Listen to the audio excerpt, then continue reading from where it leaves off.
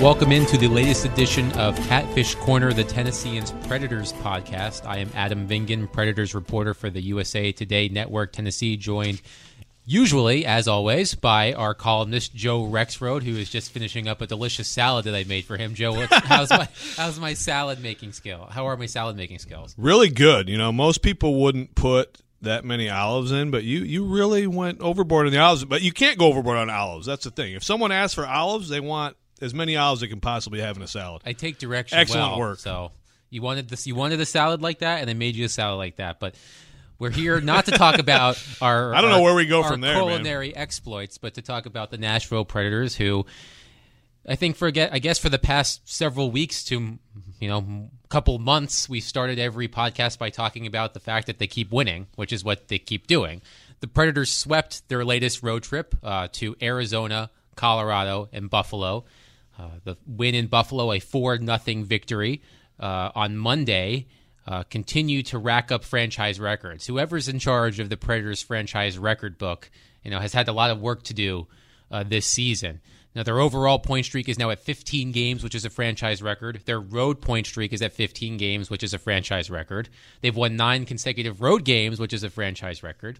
And, of course, as we usually talk about Pekka Rinne at some point on this podcast, his shutout against the Sabres was the 8th of his season, which is a career high.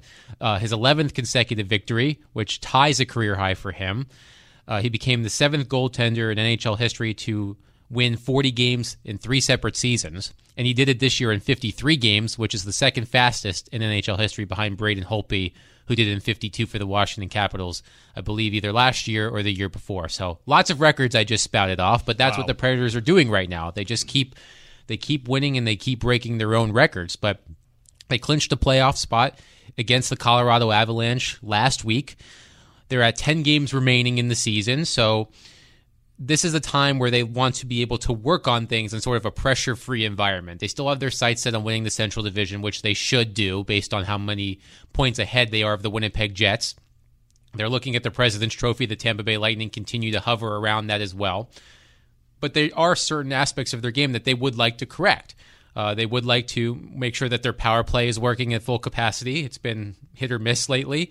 They'd like to make sure that they're playing with a lead, which they've done through most of the season. But if you look at these road games, a lot of them, Buffalo notwithstanding, they've trailed in a lot of those games and had to come back to win, which speaks to the resiliency, but also says that maybe they would like to play with a lead and get up like they did in Buffalo and continue to build on it instead of having to play from behind. But, Joe, 10 games left in the regular season, starting with Thursday's game at Bridgestone Arena against the Toronto Maple Leafs. What would you like to see the Predators accomplish most from how they play their game in the last 10 games before the playoffs start on April 11th? Well, even when in the Buffalo game, Adam, you're right, they didn't trail, but they could have. I mean, that was an earned shutout for Pekka Rinne. It was. You know better than me. You were there, but I thought he was under siege a lot of that Especially game. in the second period. Players and Peter Laviolette pointed to the second period. Peter said succinctly, "We won on the scoreboard, but we didn't win anywhere else in terms of the chances they allowed." And Pekka Rinne had to make some great saves. He had to make one right off the hop in the first 20 seconds. A lot of those high-quality scoring chances. But that is one area I think they should improve on, is that net front defense. It hasn't gotten better this season. It's actually gotten slightly worse if you believe those who are more statistically inclined than we are. But Pekka Rinne has been able to fix that by making such great saves. But again, to your point, it was definitely an earned shutout for him on Monday. Yeah, so it's a dominant stretch of results. I think they've played more dominant hockey at times than they are right now, if that makes sense. Yes. So, to your point, I think the power play, that's something you want brushed up. We were just at practice today. That's what they did a lot of work on the power play. And, you got the maintenance days going, so you're changing things up, and you have to keep that in mind. Ultimately, the confidence they have that they can overcome whatever happens in a game and that ultimately they are better than you, that's something that I think trumps a lot of things, but they can play better. So I think it's also really important to go after what's still in front of them in the regular season. I mean, home ice, if you can go into any series knowing that you would get a decisive Game 7 at home, I think that's absolutely worth doing. So the President's Cup, yes, you want the President's Cup. Not everybody who wins the President's Cup wins the Stanley Cup, but they do more than anyone else. Right. It's been about I think it's been about 10 years since a President's Trophy winner won the Stanley Cup in a full 82-game season. I think the Red Wings in 2007, 2008 may have been the last team to do so. The Chicago Blackhawks, who are officially eliminated from playoff contention, by the way, for the first time in 10 years, they won the Stanley Cup when they won the President's Trophy during the lockout-shortened season. But if you're looking at 82 games, it's been about a decade since a President's Trophy winning team won the Stanley Cup. But the Capitals are all over that, and that's a totally different, yes. Right? They've won the last two, and they lost in the second round to the Penguins both times. But that is old hat for those who understand the inner workings of the Washington Capitals. But as you do. Thank you, President's Trophy. Yes, Thank you, by the President's way. Not President's Trophy. Cup. They all run together. What were we talking about at President? Commissioner's Cup? The Commissioner's Cup, which is actually what in the world is that? That's a PBA award. I looked it up. Really? Yes. So if you're the best bowler, I believe you win the Commissioner's Cup. I am not a great bowler. Why was that brought up at practice today? I don't remember. But it was the Commissioner's Cup. If you're into professional bowling, which I can't say I've ever watched, even though it's on like ESPN2 at pretty good times, Sunday at 11 a.m. before NFL Live starts or something like that, or during the NFL offseason, you can watch PBA on ESPN2 or ESPN3 or ESPN8. Which don't get Munsoned. Yes, but we need to talk about the playoffs because the hockey players are genetically programmed not to look more than a day ahead at a time, but we don't have to do that.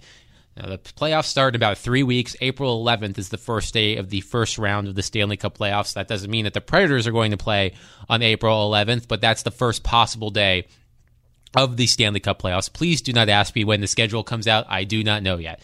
But tweet at him every day, please. Well, we need to talk about best and worst case scenario first round playoff opponents. Now, we'll start with best.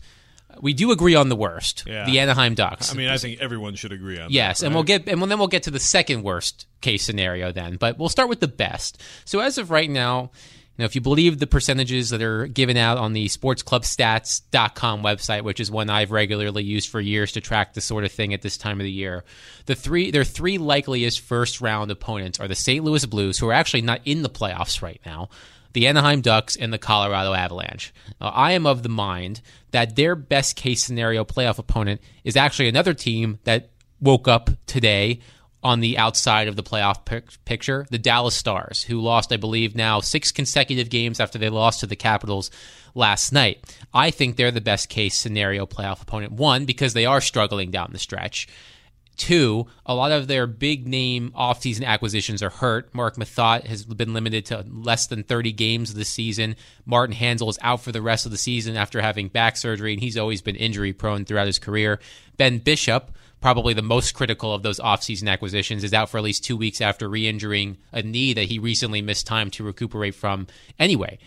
Dallas is a more structured team this year than they have been in past years with Ken Hitchcock as their coach, but they still do have a lot of offensive firepower. Jamie Benn, Tyler Seguin, Alex Radulov, but I think the Predators are a much more well-rounded group. So when you tie all of those things together, I think the Stars are the Predators' best case first-round opponent in terms of, I don't want to say easy, because as we know, and the Predators exemplified last year, no low seed in the Stanley Cup playoffs is an easy out. But I think the Predators match up best against the Stars based on all of those things. So that's my rationale. Who is your best case scenario first round opponent and why? Yeah, I mean, I will throw Colorado as the other one too. I agree with everything you just said about Dallas. I think, and Colorado, they're not ready to beat the Predators in a playoff series. They've lost 10 consecutive games to the Predators. They haven't beaten the Predators in 2 seasons. Now, of course, you think about that, and you think about last year in the Blackhawks, like how the Predators can't get over the mental block of the Blackhawks always pull something out of their hat, but it's not like that. They just pretty much own the Avs right now, and I just think they would be fine and would probably get out in 5 games. So either one of those sounds great. Anaheim, when you compare it to Anaheim or the Kings,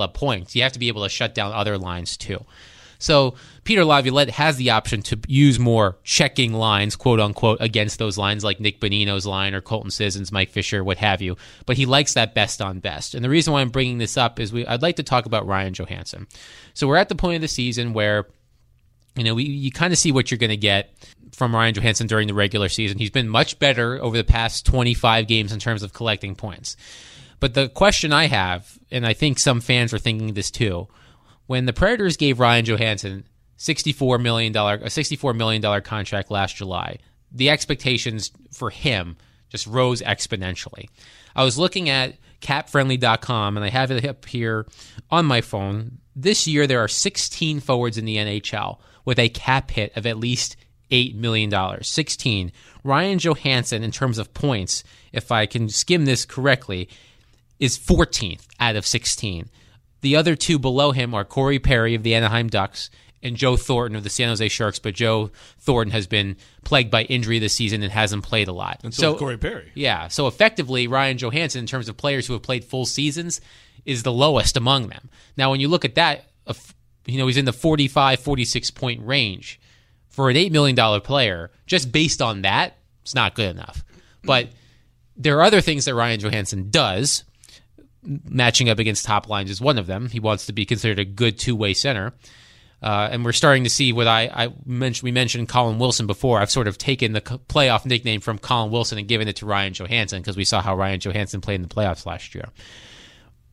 If you're looking at Ryan Johansson's season as is, would you say that he's meeting expectations, barely meeting expectations, or underwhelming? Which one would you characterize Ryan Johansson as? Well, I hate to, dodge this question, but to me, it's all about what happens this spring. That's fair. I mean, look, if Ryan Johansson is what he was in the playoffs before he got hurt last year, 13 points in 14 games, yes. He made it. And not just that, but just the way he played. He was physically dominant. Yes. Which he should be for a guy of his size. So I would say right now, this regular season, no, it's not $8 million production. How he plays, I think he struggled a lot of this year to find the right balance of looking for his own shot, and he's a fantastic setup man. But again, he will determine that in the playoffs. I think that's fair. Based on how they do and how much of a hand he has in it. And to me, those things are pretty positively tied together. Yes. There's a lot of important players in this team, but he's right near the top. And like you said, I think you're seeing more of what you want to see from him in the playoffs now. I think he's gearing up for that. But as you move forward, I think Ryan Johansson's a guy who should be right around 20 goals and should be, beyond 60 points. And then if he is a good two-way center, and if he steps up at the most important time of the year, then it was a good investment. I would agree with that. I believe his goal against Buffalo was his 34th goal as a member of the Predators. Now, the reason why I bring that number up was his career high, single-season career high, was 33 in Columbus several years ago. So he just now scored as many goals, more goals for the Predators than he did in one season in his major breakout season. It's hard to imagine. Blue Jackets. It's hard for me to imagine, when you watch him play regularly, him being a 33-goal scorer. Right. But I'm sure if you look at his statistics, if you dive deep into them, shooting percentage and things like that, perhaps I don't know them off the top of my head, but maybe he was shooting over, his head a little bit. I remember writing a story about that near the beginning of the season, around the time that Kyle Turris joined the fold, and I talked to Nick Foligno, who's the captain of the Columbus Blue Jackets, who played on the line with Ryan Johansson and actually Scott Hartnell in that year in Columbus. And I remember Nick being he's a very eloquent interview, saying that he feels that there are times where Ryan gets himself in trouble by not taking the shots because he wants to look for other people. But I think that's what anyone would say about Ryan Johansson, is sometimes it pays to be a little selfish. If you have the shot, take it. If it's a good shot, if you feel like, okay, if I take the shot, it goes off the goalie's leg pads and kicks out right to Philip Forsberg. That's a great assist. And that's a great assist. But sometimes the best assists are shots and rebounds. And I think you're seeing that more from Ryan Johansson now. I feel like I think he's calling his number a little bit more now in the past several weeks than he has in the beginning of the season, which is a good sign. He's crashing the net. He's using his physicality, as you mentioned. And I would agree, Joe, that really what happens in the playoffs ultimately makes whether or not the contract was a good or bad one. But before we get out of here, I want to touch on one more thing that could be happening in the next couple of days. If you want to migrate over to Europe for a minute, the KHL playoffs are in their second round.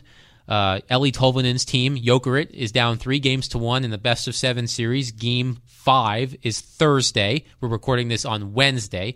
If his team loses, he's out and then free to sign with the Predators. That is the expectation, that he's going to come over here. That's the collective goal of both Tolvanen and his representation and the Predators, to get him over here. Wouldn't really require much because there are rigid rules about contracts for players like Tolvanen. It would be a 3-year entry-level contract. His maximum salary, base salary, and signing bonuses would be equivalent to, with the highest it could get if I remember off the top of my head, is $925,000. But of course, then there are performance bonuses that you can add on to that. So it doesn't really require much negotiation. But we've talked about this before, about Tolvanen, that it's important to know that he's not going to supplant the Predators' top forwards. If he comes over as expected, he's here to complement them. He's going to add an element to what they already have in terms of their great depth, and they need that after Calle Jarnkrok suffered an upper body injury against Winnipeg last week that will keep him out through at least the remainder of the regular season. So I was asked this in my mailbag over the weekend, and I'd be curious for your take. All things aside, how would you slot the Predators lineup with Eeli Tolvanen in it? Let's be more specific. What line would you put him on, and who would you play him with if he were to make his debut as expected at some point in the coming weeks? Yeah, it's a great question. I mean, to me, you don't mess with the top two lines. I would agree with that. And then after that, I mean, I think I'd put him somewhere on that third line. Okay. I mean, I think the fourth line looks pretty strong right now. The Sissons, Watson, Fisher connection, yeah. I mean, I feel like that's a really nice fourth line. So you're sort of earmarking him for the third line at this point, which I would agree with. I remember answering that question in my mailbag by saying I would put him on Bonino's line with Ryan Hartman. I feel like that could have that HBK thing going on, and of course the common denominator being Nick Bonino, but he had Carl Hagelin and Phil Kessel with him. Yeah. Tolvanen is a Kessel-like player, is a sniper who is a great shot, and Hartman, has shown to be a great addition to this team in the several weeks that he's been here. I think that would be a great connection. But I feel like one thing that fans, as I read and listen to fans have these conversations on social media or elsewhere about Tolvanen, I think the main thing that people bring up is, why rush him into this? Why put him in a situation where he's going to have to learn on the fly at a very important time of the year? But I think, again, it's important to just temper expectations. Don't expect him to score 15 goals, playoffs or regular season or otherwise. But if he can chip in, he'd be a great addition to the power play with his savviness with the puck and his vision, as you saw when you covered games of his at the Winter Olympics. I don't think he needs to replace anyone on those top two lines. One, because the Forsberg, Johansson, Arvidsson line, those three players are nowhere near as productive when they're not together as a unit. And the Fiala, Turris, Smith line has been fantastic for the last, really since November, but especially lately. In that game against Arizona last week, they were unbelievable, the three of them. And you don't want to mess with that chemistry. So I think a line, putting him in the bottom six to start would be good. But I don't think it's a problem for him to get his feet wet at this time of the year. I don't think he would be an everyday player either. Like they'll have that maintenance rotation thing going on, I'm sure. I mean, if they play a skilled series, against Dallas, for example, or Colorado, I think he would be a great fit. But if they're playing Anaheim, they're playing LA, they're playing St. Louis, you need those heavier bodies in there. Might need more of a Salomaki. Yes, a Mika Salomaki there. Yeah, for sure. That's more of the Austin Watson, Mika Salomaki type series, similarly to last year, like with Cody McLeod and Vernon Fiddler, both having big series against the Blues and then on to the Ducks. But I think that's just an important thing to understand, is that nobody's expecting Eeli Tolvanen, at least I hope nobody's expecting Eeli Tolvanen, to come over here and be the savior of this franchise. He's not going to win the Conn Smythe Trophy if this team wins the Stanley Cup. But it does not hurt to have a guy who just had 30-plus points in the KHL as an 18-year-old on your third line. It just speaks to the depth that this team has come up with. And, as we were sitting at practice today, the Bovada, the updated odds came out. The Predators are now the betting favorite in Vegas to win the Stanley Cup at 15-4. Those are some pretty good odds. And the reason why, other than the fact that they don't lose in regulation anymore, apparently, is because, they have so many good players. I mean, I think they have 14, maybe 10 goal scorers on this team, which leads the league. They're getting it from everywhere. They're getting it from the defense. They're getting it from the forwards. Pekka Rinne, as we've talked about ad nauseum, is just having an incredible season. And I wrote in my story the other day that the general managers are in Boca Raton right now talking about goalie interference and offside challenges and whatnot. Just get the vote for the Vezina over with. You're there together already. Just agree to vote for Pekka Rinne and be done with it. I mean, he really deserves it. I mean, and I don't want to sound like I'm a homer here, but and I don't think people who have followed my work for the past several years would accuse me of that, but I do believe that Pekka Rinne deserves this award. I really do. That's a no-brainer. I think the most interesting stat that I came up with and was able to find out yesterday, after the game or 2 days ago after the game against Buffalo, was that his there's an advanced statistic called quality start percentage. Essentially, starts where a goalie gives his team the best chance to win. Nearly 70% of his starts this season have been quality starts, which not only leads the league, it's actually the highest total among goaltenders in the NHL since in the past 4 years. To be exact, it's 69.8.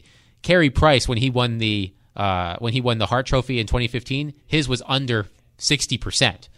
So now you're. I'm not getting on the Pekka Rinne for Hart train here, but if he sounds like it a little bit. But I will say this. I will make this concession.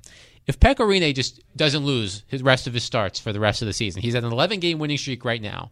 The NHL record for longest winning streak by a goaltender is 17. If he breaks that record or ties it and continues to play this way through the rest of the season, I will give him a Hart Trophy vote. It won't be a number one vote, but it could be a fourth or fifth place vote. I do think if he's able to play like this and remain undefeated through the rest of the regular season, he deserves a vote for the MVP. But that may be the only way I'm convinced to do that. But I mean, do you think he should be an MVP dark horse candidate? Yeah, I mean, I guess dark horse, but we've talked about this. I mean, this is a very balanced, excellent team throughout, and he is its MVP, of course. Ryan Johansson admitted as much after the game in Buffalo, said he's our MVP. There's no question that he's this team's MVP, but that award very rarely goes to a goaltender, and I think I've made the analogy before about the Cy Young and the MVP in baseball. Sometimes a pitcher will also get MVP, but it takes an extreme circumstance, and to me the circumstance would be a team that if you took the goaltender out of there, they would be they'd be a subpar team, and he is essentially, they wouldn't be anywhere near what they are. I think if you had UC Saros and this team, it'd still be a comfortable playoff team. Yeah, and there are statistics that you can use to measure that. I did it before the Buffalo game. It's called point shares, and Pekka Rinne's point share, which means essentially the number of points that he's given to the Predators through his play and goal, is about 12. If he took 12 points off, at least at the time, if he took 12 points off the Predators now, they wouldn't be running away with the Central Division, but they would still be in the top 3 or 4 of the Western Conference. Right. So he has elevated them to the status that they are at. But without him, they are not missing the playoffs. They're not fighting for their playoff lives. They're still probably a second or third place team in the Central Division. I mean, Connor Hellebuck, for example, of Winnipeg, is up there too. The Jets would be in the same position. So, and the one thing where he will get knocked, and I think by now it should be obvious that he's the Vezina winner, but people look at the defense corps and say, well, let's not forget. I mean, they have the best defense corps in the league, which is true, but to me they're the best defense corps in the league because of what they do offensively. Yes. So, again, we just talked about the Buffalo game. There are tighter checking teams out there than the Predators. So I think you have to keep that in mind. When you talk about quality of defensemen, it's because they have such incredible two-way defensemen who trigger the attack. Yes. And that should not at all count against him. Right. And as you know, Andrew Berkshire of Sportsnet, who has access to this great statistical program called Sport Logic, wrote in an article last week, that the high danger scoring chances and passes through the slot have actually increased for the Predators this season. So in terms of that area right in front of the crease, they've actually gotten worse at defending it, and he still has one of the best high quality save percentages in the NHL. But anyway, we could talk about Pekka Rinne all day long. We usually do. This wraps up the latest edition of Catfish Corner. I'm Adam Vingan. You can follow me on Twitter at Adam Vingan. Joe Rexroad at Joe Rexroad. And by this time next week, perhaps we'll be talking about Eeli Tolvanen maybe getting ready or having already made his NHL debut. We'll be closer to the playoffs. We'll have a clearer picture of who the Predators might face when the opening round starts next month. And I'm sure maybe they'll lose a game by then. Maybe we'll actually have a loss to talk about. What a novel idea. With a novel idea. But thank you for listening. Continue to follow our work at Tennessean.com.